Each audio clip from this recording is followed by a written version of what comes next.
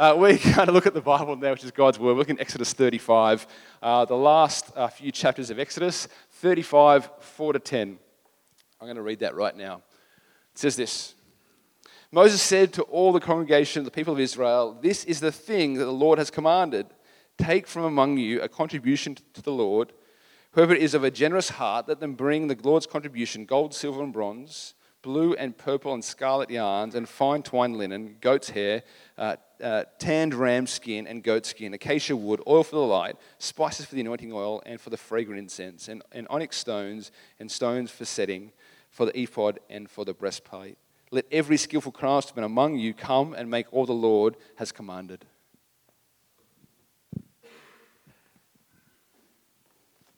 Well, good afternoon and welcome. I'm Jeremy. I'm one of the leaders here, and I get to bring to you the very last sermon and section that we're looking at in the book of Exodus. So we've traveled 14 weeks through this 40-chapter book, the second book in the Bible, and I hope, I get the sense it has been for you, as it has for me, full of surprises. That many of the books, particularly because they're steeped in an ancient Near Eastern culture, you feel like they're going to be pretty inaccessible. And yet, as we dig into it and see that we are worshipping the very same God, it seems like the distance is not 3,500 years long. And so I look forward to finishing this up today and from hearing a bit from you guys and your MC leaders as to what work God has been doing in your hearts. And also, look forward to next week. We've never done this before. So at the very least, it's novel. And everyone loves novelty. So I think it will be more profound than that. We've got some deep reasons for doing this. But let's get into Exodus 35, where we're going to see at the very end of the book, as all the things come together, as we see the climax and the pinnacle of the book, that God's people finally are set free to serve. Years ago, I used to teach PE. If you know me, you'll know that's the case. And you might think that you know what awkward is, but you don't know what awkward is until you're a 22-year-old male teacher teaching sex ed at an all-girls school as your first gig. That is 11 out of 10 awkward. But the unit actually, this might surprise you, the unit that I least enjoyed teaching was not that one, but there was another one in there called, and I don't even know if it's still in there, but it was called Self-Concept. And it was one of those resilience units that had got in there because now teachers have to do all the stuff that parents used to do or something like that. And it was just a unit that was in there, and it was called Self-Concept, and it was all just self-talk. So it was self-worth, self-respect, self-care, self-love, just self-yourself. It was just so much selfness. And the thing about it was the students knew that it was a very thin unit. That if you were a thinking, reasoning teenager, and you just had the self-respect to ask the question why, you could push straight through it. Like if you were to just say, all right, we're to respect ourselves, why? There was no foundation beneath it. And I really didn't enjoy teaching it for that reason. But it's interesting, it represents a worldview that's everywhere. The kind of more technical term for it is radical self-expression. The idea that happiness will be found as I express my unique identity. That's how I'll find myself and I'll find meaning and significance in life. And it's a worldview that's absolutely everywhere, and yet it's not a worldview that you would call thick. It doesn't have a lot to it. There's a song written a number of years ago, I think 2012 was the year. There was a Fleet Foxes song, and the opening lines go like this, and it represents, I think, two contrasting worldviews. It starts by saying, I was raised up believing I was somehow unique, like a snowflake distinct among snowflakes, unique in each way you can see. So if you know the song, you're already hearing the melody, right? But then it says, and now after some thinking, I'd say I'd rather be a functioning cog in some great machinery serving something beyond me. And these are the two worldviews. One is that happiness is found in digging deeper into myself and my unique self-expression. And on the other side, what the old world called calling. The sense that the way that meaning is found is I get to be a part of some great story that started long before I was born and will continue long after I've left this world. That meaning is found in getting caught up in something great that is far beyond me. And if you understand the story of the Bible, and the section that we're in Exodus, you'll see that second worldview is what God's people, the people of Israel, are getting caught up in. that there is a story that started long before them, and as we can see in our timeline here, continues long after them, and they get the privilege of being caught up in it. And what we'll see is the joy of God's people to be caught up in His great story, and what a blessing it is to be caught up in the storm of His grace. And so I'm going to pray that as we dig into this very last section, that we'll see that we are part of that story too. Let's pray. Father, we praise You that You are the great author, that You are the one who has written the story of history, and You will bring it to its glorious end. In the climax, as You bring all things under one head, even Jesus Christ. As You judge the living and the dead, as You restore the new creation, as You right all that is wrong in the world. And Father, we pray that we would see that You are calling us to be a part of this story, even as You were in the story of Exodus. And that to be a part of this is the greatest joy a person can know. And Father, we pray all this for the glory of Your name. Amen. Well, the story so far is this. In the first 18 chapters of the book of Exodus, God saves His people. It's all summed up in Exodus 14:4 when He says, look, you don't have to do anything, just stand there and I will fight for you. And He does. He completely obliterates the greatest power in the world at the time, sends plague after plague, redeems His people out, and makes Pharaoh set this people free. But he can't keep to His word, and he chases after them. So God miraculously brings His people through the Red Sea and closes the sea after them and obliterates Pharaoh's forces. Then He has this people all to Himself, and He brings them to a mountain, and He says to them, you're going to be my holy people. Not because you did anything great, but just because I love you and I set my affection on you. You're going to be my treasured possession. Now do what I command. And they all say, we can't wait. Yes, God, we will do it. And so while Moses is up on the mountain getting instructions to build a tabernacle, which if you weren't here for that week just means fancy tent. And it's a dwelling place because God is saying to His people, build me this tabernacle because I'm going to dwell with you. So for the first time since all the way back at the beginning of the story, God is going to be with His people in a permanent way. He says, I will be with you wherever you go. And He says, build for me this tabernacle. And He says to them at this point, they're so close to doing that He even appoints a foreman over the job. Look at what it says in Exodus 31, 1-3. He says to them there, the Lord said to Moses, see, I have called by name Bezalel, the son of Uri, the son of Hur, of the tribe of Judah, and I have filled him with the Spirit of God, with ability and intelligence, with knowledge and craftsmanship, to devise artistic designs, to work in gold and silver and bronze, in cutting stones for setting, and in carving wood, to work in every craft. So they're about to build this thing. God says, I'm even going to appoint someone to do it, and it's all about to happen when disaster strikes. Moses is up on the mountain, getting these instructions from God, when the people rebel. They build a golden cow, they set it up and they say, worship this. This is the thing that saved us from Egypt, even though we just made it a few seconds ago. And God says to Moses, look, go down to the people. They've gone wrong. Go sort them out. And there's this tension point where it's like, is God really going to stay with this rebellious people? Right? They've just committed to being His people and they go and cheat on Him. It's like cheating on the honeymoon. He says it's that soon into the game that it happens, and the tension point is God going to leave them forever? And instead, He decides that He will stay with them. And so it's kind of like we'd hit pause on building this tabernacle. This whole drama unfolds, and now it resolves, and God says, I'm going to be with my people. And so now they're actually going to do it. They're going to build the tabernacle, and God is going to dwell with His people. And so to confirm that the story has kind of resumed from where it was before, we read almost exactly what we read in chapter 31, in chapter 35 that Gav just read from. Look what it says in Exodus 35, 30-33. It says, see, the Lord has called by name Bezalel, the son of Uri, the son of Hur, of the tribe of Judah. He has filled him with the Spirit of God, with skill, with intelligence, with knowledge, and with all craftsmanship, to devise artistic designs, to work in gold and silver and bronze, in cutting stones for setting, and in carving wood for every skilled craft. See, God here says, this is the tabernacle that I want you to build. And there are 5 chapters of details on it. You can be thankful we're not going to go through all 5 all over again. But in that, He had laid out that this thing was going to represent Eden. It was going to remind them of going back to Eden. He says, you need to do this exactly as I say it. But he doesn't leave them alone to do it. He gives this guy, Bezalel, his spirit so that God will be with them in actually building it. Here, God is showing that he's not some distant foreman just giving commands, but he's going to help his people to make this happen. And just think for a moment how significant this is for a people who've been in slavery for generations. Never has anyone ever treated them like this. God is saying to them, build these things and I will help you to build it. The way that they were treated previously was Pharaoh made them do work that he would never dirty himself to touch.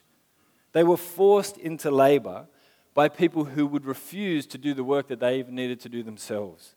And here instead, God is getting right in amongst them and saying, look, even in this, I will give you a guy and I'll give him my spirit that he might direct you to do this exactly as I say. God is being with his people.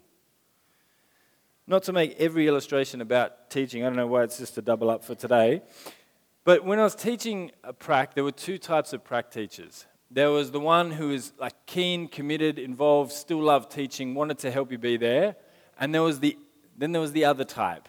The type who had retired several years ago but was still getting a paycheck and turning up each week. And when they got a prac student, instead of this being a time to train up the next generation of teachers, this was like basically 2 weeks paid leave. And the first one I ever had was at a reasonably loose school as well, and he just fed me to the wolves and disappeared. Most of the time when they asked where he was, I couldn't even tell I couldn't tell people where he was in the school grounds. He may not have even been on the school grounds. He basically abandoned me for 2 weeks and just legged it. Now, most people who've done pracs at several schools will have at least one of their pracs will have one of these teachers in it.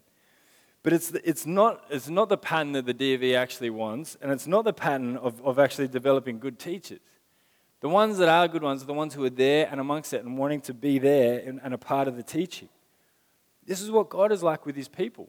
He's saying, you're going to build me a tabernacle. I'm going to dwell with the people for the first time ever, and I'll be there helping you to do it. God is intimately involved in the work and guiding it.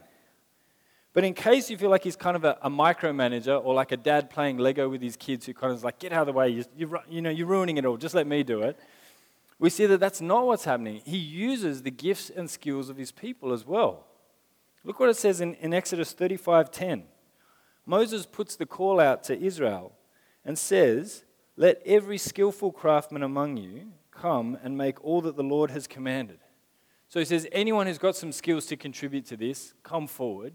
And look what happens in 35:25-29. It says, and every skillful woman spun with her hands, and they all brought what they had spun in blue and purple and scarlet yarns and in fine twined linen.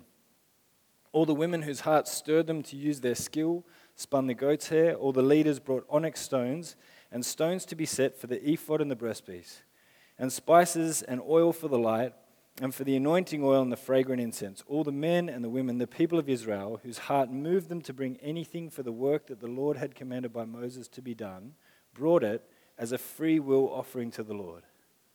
So Moses puts the call out, and women and men come forward and say, we want to do it. And not only that, you see the language in there, it's in there again and again and again in chapter 35.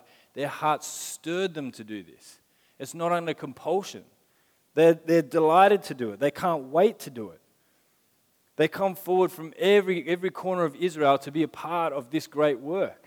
They're volunteering their time and their efforts and the very best of their skill to build this because they know that they're getting to be a part of God's great story. And God is inviting them to do it. Like on Father's Day, just a few weeks ago, my kids were so excited to bring me the cards that they had made at school. Now, they'd drawn them on these sort of big bits of paper, and my head was about 5 times the size of the rest of my body, so I don't know what they're saying about me, but I didn't get a complex about it. It was fine. But the cards that they gave me, when they passed them to me, my first thought wasn't like, I wish you just got a Hallmark card with some decent design work on it or that sort of thing. Because it's more sincere that they would actually be a part of it, even if my head looks a bit munted. It's fine. The sentiment there is that they actually wanted to do it, and they were so stoked to be able to do it. In the same way, God could have built the tabernacle any which way he pleased, but instead he wants his people to be a part of it. I mean, he could have done his own design. He could have said, step aside and just taken a nation state and built an enormous just pad, something that would have been on like MTV Cribs or something like that. But instead, he wants them to be a part of it, that they might be a part of the joy of bringing about the kingdom of God. And so they own it. He could have done something way more extravagant, but to involve his people and to have them be a part of it is key to them being a people set free. He's teaching them what it's like to be his people. They're giving and they are serving in an incredible way. And it doesn't just stop there. When he asks his people for the resources, look what happens. In Exodus 35, 4-9, Moses says this, "This is the thing that the Lord has commanded. Take from among you a contribution to the Lord. Whoever is generous of heart, let him bring the Lord's contribution, gold, silver, and bronze, blue and purple scarlet yarns, and fine twined linen, goat's hair and tanned ram skins and goat skins, acacia wood, oil for the light, spices for the anointing oil and for the fragrant incense, and onyx stones and stones for the setting, for the ephod and the breastpiece." So Moses puts the call out to the people and says, come and donate these precious items, these incredibly precious and rare items. And look what the people do. In 20 to 24 we read, "And they came, everyone whose heart stirred him, and everyone whose spirit moved him, and brought the Lord's contribution to be used for the tent of meeting and for all its service, and for the holy garments. So they came, both men and women. All who were of a willing heart brought brooches and earrings and signet rings and armlets and all sorts of gold objects, every man dedicating an offering of gold to the Lord. And everyone who possessed blue or purple or scarlet yarns or fine linen or goat's hair or tanned ram skins or goat skins brought them. And everyone who could make a contribution of silver or bronze brought it as the Lord's contribution. And everyone who possessed acacia wood of any use brought it." So they pour out stuff. They're bringing it forward. Now remember, this is a people who just not long ago were living in slavery. So they don't have a lot of their own stuff. In fact, most of the precious items that they have probably came from, if you remember in the Exodus story, when they were leaving, the Egyptians giving them this stuff on the way out, saying, "Look, please just go." And so for the first time, they actually had some items of significance of their own. And the moment comes, and they give it up, and they can't wait. They donate it all. They see what God has done for them in saving them out from under slavery, and it's an overwhelming, generous giving. And look how generous it gets. In the next chapter, in Exodus 36, 2-6, we read, "And Moses called Bezalel and Oholiab, and every craftsman whose mind the Lord had put skill, everyone whose heart stirred him up to come do the work. And they received from Moses all the contribution that the people of Israel had brought for doing the work on the sanctuary. They still kept bringing him freewill offerings every morning, so that all the craftsmen who were doing every sort of task on the sanctuary came, each from the task he was doing, and said to Moses, 'The people bring much more than enough for doing the work that the Lord has commanded us to do.' So Moses gave command, and the word was proclaimed throughout the camp, 'Let no man or woman do anything more for the contribution for the sanctuary.' So the people were restrained from bringing, for the material they had was sufficient to do all the work and more." So Moses says, look, bring your stuff. And they bring so much of it, and they keep bringing it and bringing it and bringing it. Every morning, it says, to the point where all the workers are like, "All right, Moses, can you put out just a public service announcement to say, we don't need any more stuff. We've got more than enough to do what God has asked us to." And you have to stop the people from bringing. There's this overwhelming sense of generosity. They all, for the first time, are getting a right response to grace. To the grace and goodness that God has given them, it's overwhelming in generosity. And not only that, it's having this snowball effect where it's knocking on to all the other people. As one person gives generally, so another does. It reminds me of there was a time when we used to play, and it's only people who are in like a full-time study context who have the time to do this, but who play hacky sack, if anyone ever plays it anymore. But the idea, if you don't know what it is, don't bother yourself too much about it. You wouldn't lose a lot of sleep over it. But it's a small like bean bag that basically you're meant to kick it around in a circle till everyone's hit it, and that's a hack, right? So if you've got a circle of 8 people, once all 8 people have touched it, it's a hack. But one time we were playing this, and a friend of ours who, bless her heart, is just full of enthusiasm, but just very impulsive, burst in and said, "What's a hack?" And one of the guys, just quick as he said, "Actually, Mickey, it's when everyone's having a good time at the same time." And so she was like, "Okay." And so we started playing, and she'd kind of like G yourself up and be like, are we all having a good time yet? And the irony was, I was just like, it was a genius moment. I don't know how he came up with it on the spot. But the funny thing was, as you started to do it, everyone did start to have a bit of a good time at the same time. It was actually like pretty fun. But it's funny, isn't it, that sometimes mood can be catching. And it's certainly the case with grace and generosity that has this snowball effect. As one person is transformed by the grace of God, so it impacts another and another and another. And we're seeing that here. As one person gives generously, then another does. And they start outdoing one another to the point where all the workmen have to say, look, stop, we've actually got too much. Do you think how radically different this was as an experience of work to slavery? It is literally the opposite. For 400 years, the people of Israel had to do work that they did not want to do, and they were forced to do. And here, they're doing this willingly and voluntarily. God is teaching them that to live under Him is the complete opposite of living under Pharaoh, under the tyranny of sin and cruelty and evil.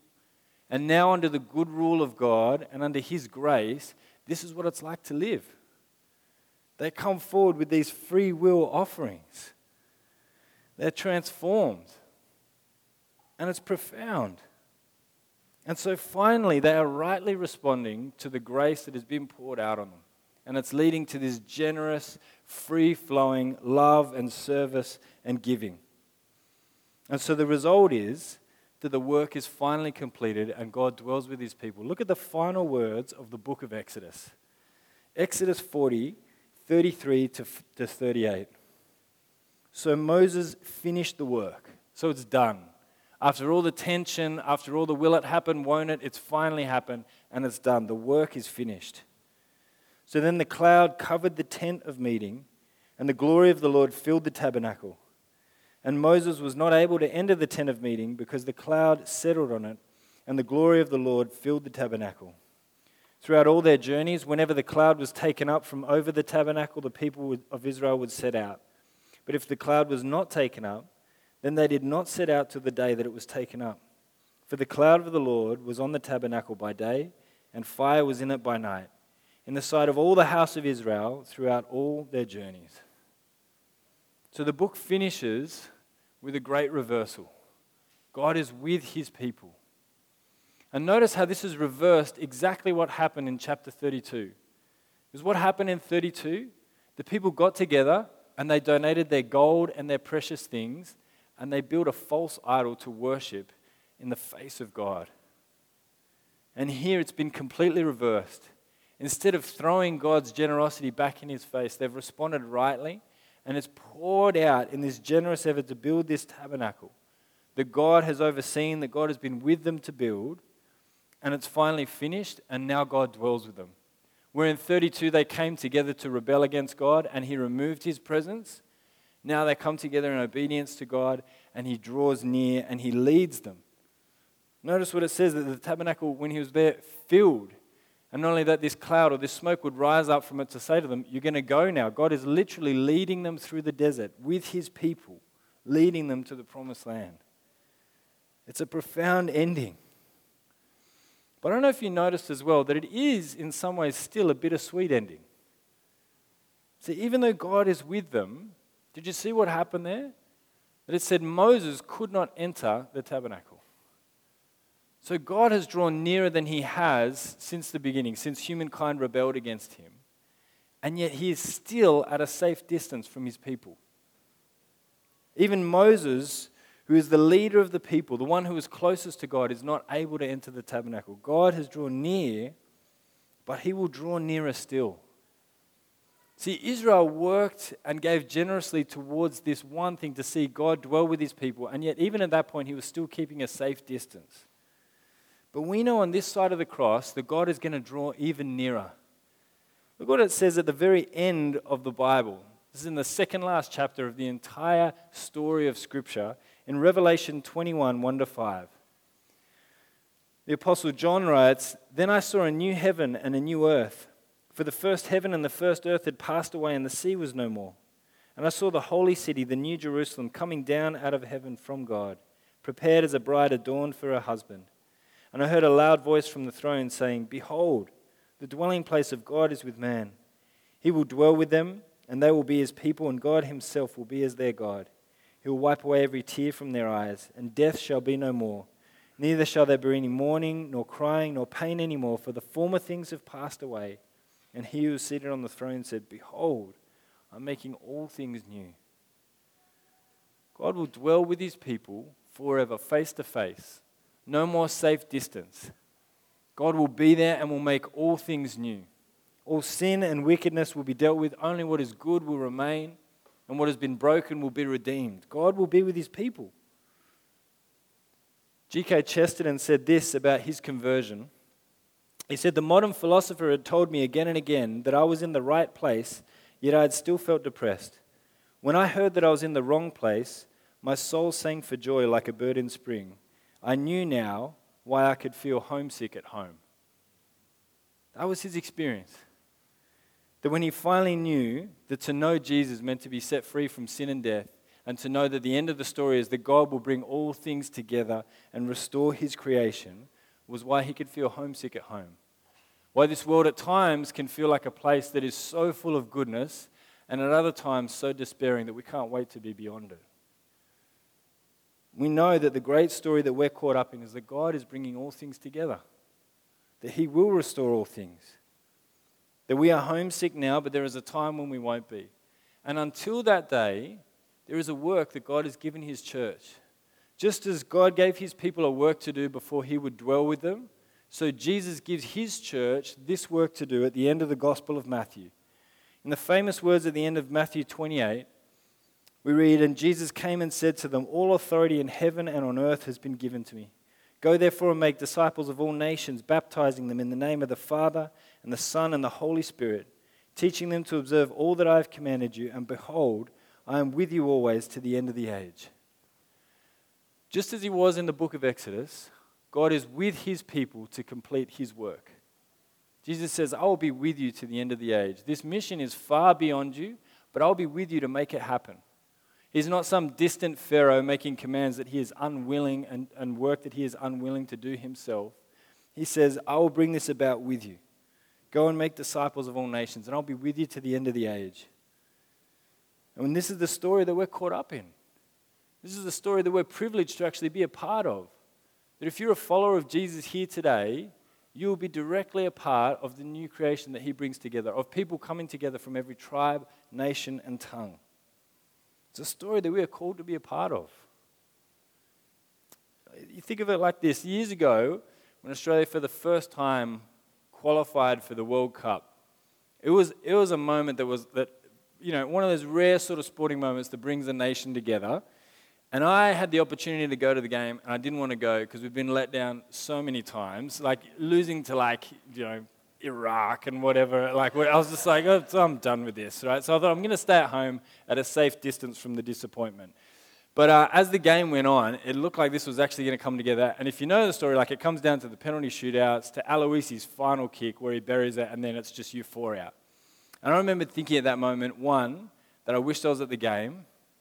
And then I thought, one of the guys who was a friend of ours who had known since uni he was in the squad, but he was on the bench. I thought, imagine how good it would even be to be on the bench at that point. But then I thought, even for him, he's that close to it. He would have been longing to actually be in the game on the field.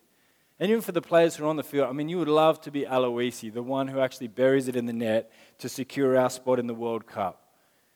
The truth is, when there's a great story going on, you want to be as close to the action as possible, right? You don't want to be a spectator. You want to be as close to the center of it as you can.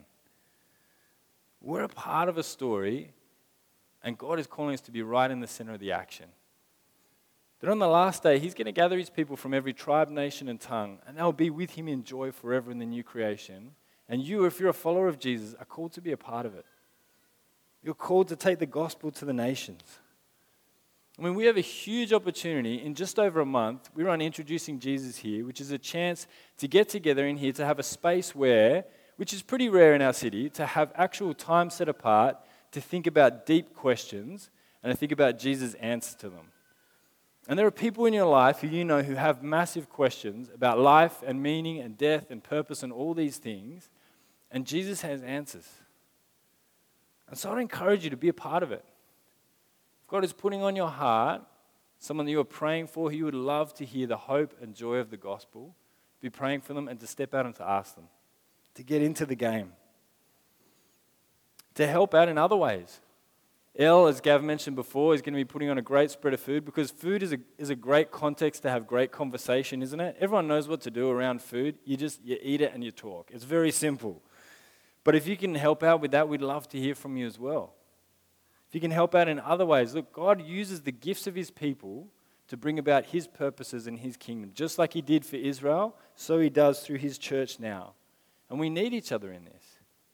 Because the truth is there is a day coming when every soul will stand before the living God and give an account.